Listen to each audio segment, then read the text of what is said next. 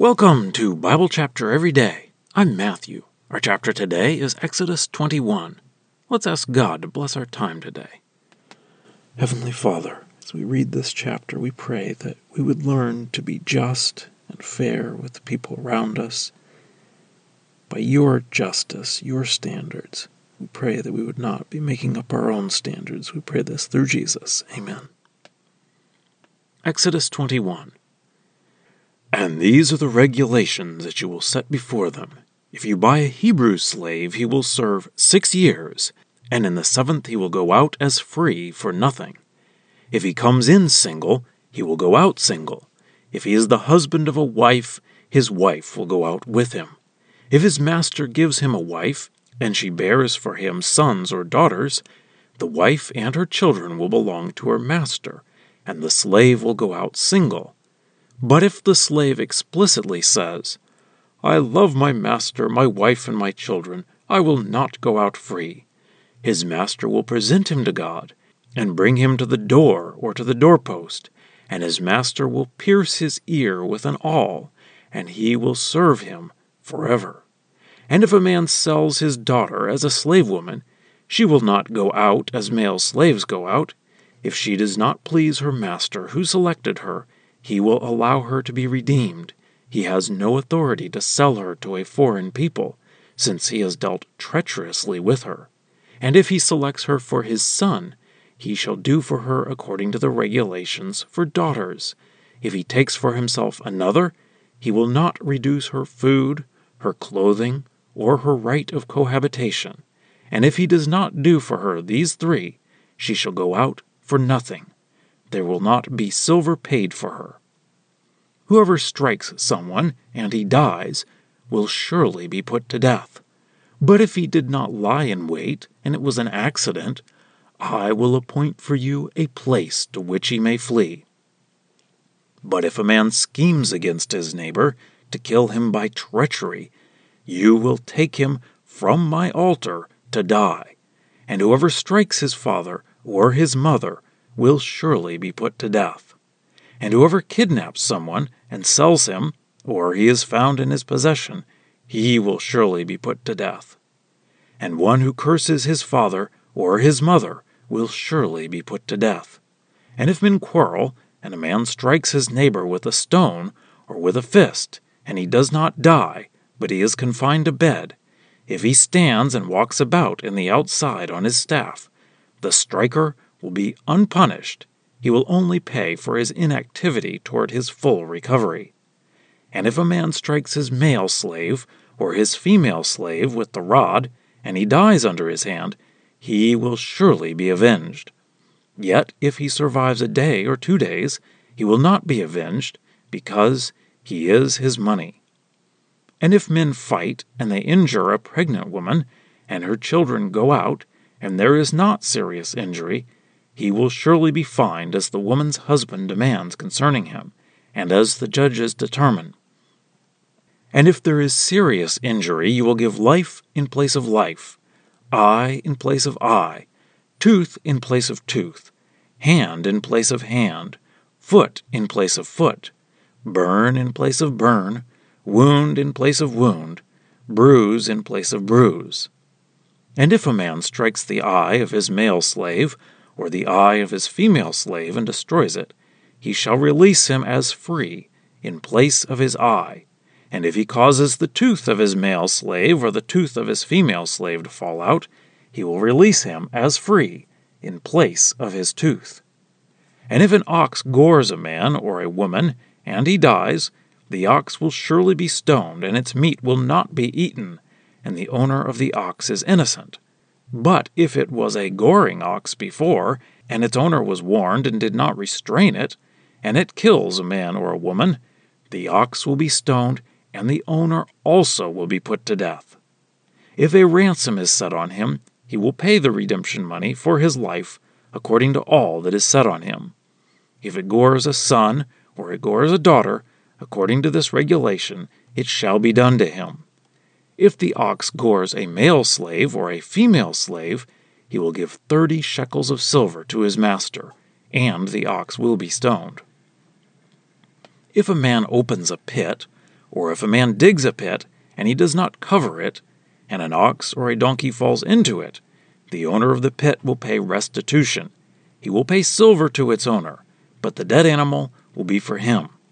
And if a man's ox injures the ox of his neighbor, and it dies, they will sell the living ox and divide the money, and they will also divide the dead one. Or if it was known that it was a goring ox before, and its owner did not restrain it, he will surely make restitution, an ox in place of the ox, and the dead one will be for him. Well, that's the reading. Let's dig in. In chapter 20, God gave the Israelites the 10 Commandments. That was sort of like their constitution. It was their covenant with God. It didn't specify punishments for breaking these laws. Then God started to get into some specifics at the end of chapter 20, dealing with worship to God. Now, in this chapter, he's going to get into some specifics of how people relate to each other. Remember that God is creating a nation here. So this is not just good people who are trying to do right. This is a nation of people. So they need to have laws to keep wicked people from ruining society. The laws given here are given as case law. If situation X happens, then the decision of the judges should be Y. This won't cover every single possible situation, but it will give the judges a framework to work from so they can say a particular case is like something covered in the law. These laws are to teach what justice looks like. So God starts with slavery. This is very relevant because the Israelites were slaves in Egypt. So God says that the slave will serve for 6 years and then go free in the 7th year. We can see the idea of Sabbath rest here. If the slave likes being a slave, he has the option to become a slave forever. Otherwise, he automatically goes free in the 7th year. There were advantages to being a slave. You were always fed, so if the master was really good, you could see someone wanting to stay in that situation. Generally, female slaves were sold to be a wife for someone, so they wouldn't leave in the 7th year. But the law is that a man couldn't then sell her to someone else if he decides he doesn't like her. He must continue to give her food, clothes, and continue to have sex with her. Otherwise, she is freed without payment. God gives details about murder. He says that the punishment for murder is death. However, if it was accidental, not murder, then he can run to an appointed place. Later on, we will read that these are called cities of refuge, and we'll get some further details. But here, he just lays out that there is a difference between premeditated murder and accidental death. If someone kidnaps a person, the punishment is death. If someone curses their parent, they must be put to death. If people fight and one harms the other, but he does not kill him, then he just has to pay for his lost labor until he recovers fully. If a master kills their slave, they would have to die for that. But if they just beat them, and the slave does not die, then they were not punished. Then we get a sort of specific case where men fight and they hit a pregnant woman and cause her to give birth prematurely, but everyone is okay, then the man who struck the woman is just fined. But if there is actual lasting damage, then the one who caused the injury will have the same injury done to themselves. If someone does lasting damage to their slave, such as destroying an eye or knocking out a tooth, then they have to let the slave go free to pay for the damage. Then we have some rules about a person's animal. If an ox kills a person, you have to kill the ox. But what you do with the owner depends on if he should have known that the ox was dangerous and done something about it. If he knew that the ox was dangerous and he didn't take precautions, then he would also be killed. Or in this case, he could pay an amount of money to redeem his life. That was different than murder, where no ransom was allowed. The amount for a slave is specifically set at 30 shekels of silver. If someone digs a pit and does not properly secure it, and an animal falls into the pit, then the one who dug the pit must pay the owner for the animal that he killed. And now for a deeper dive. These laws might get a little boring to us. I haven't spent time reading the cases of the state court or the Supreme Court in my country, so why should I care about these? Well, the point here is to teach justice. When we read these, sometimes we may agree and say that it is just. Other times we may be bothered by these. Generally, if we are bothered, then it is because it touches on something in our experience or our culture. Who decides what is right and wrong? If we don't have a standard, then each of us will decide on our own. And if you do something bad to me, that is really bad. But if I do something bad to you, that is only marginally bad. So we need an outside, objective standard of right and wrong.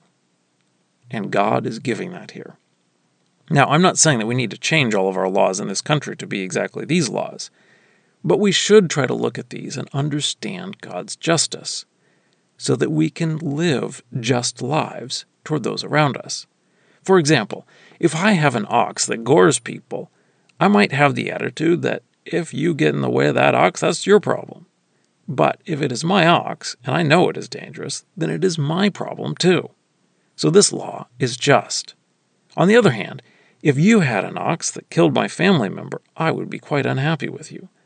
But if the ox had never shown signs of aggression before, then it would be unjust to punish you since you didn't have any way to know that that would happen. I think our laws could be improved from better understanding God's justice. But more to the point, I should better understand God's justice so that I treat the people around me in a right way. Scripture quotations are from the Lexham English Bible. Copyright 2012, Logos Bible Software. Lexham is a registered trademark of Logos Bible Software.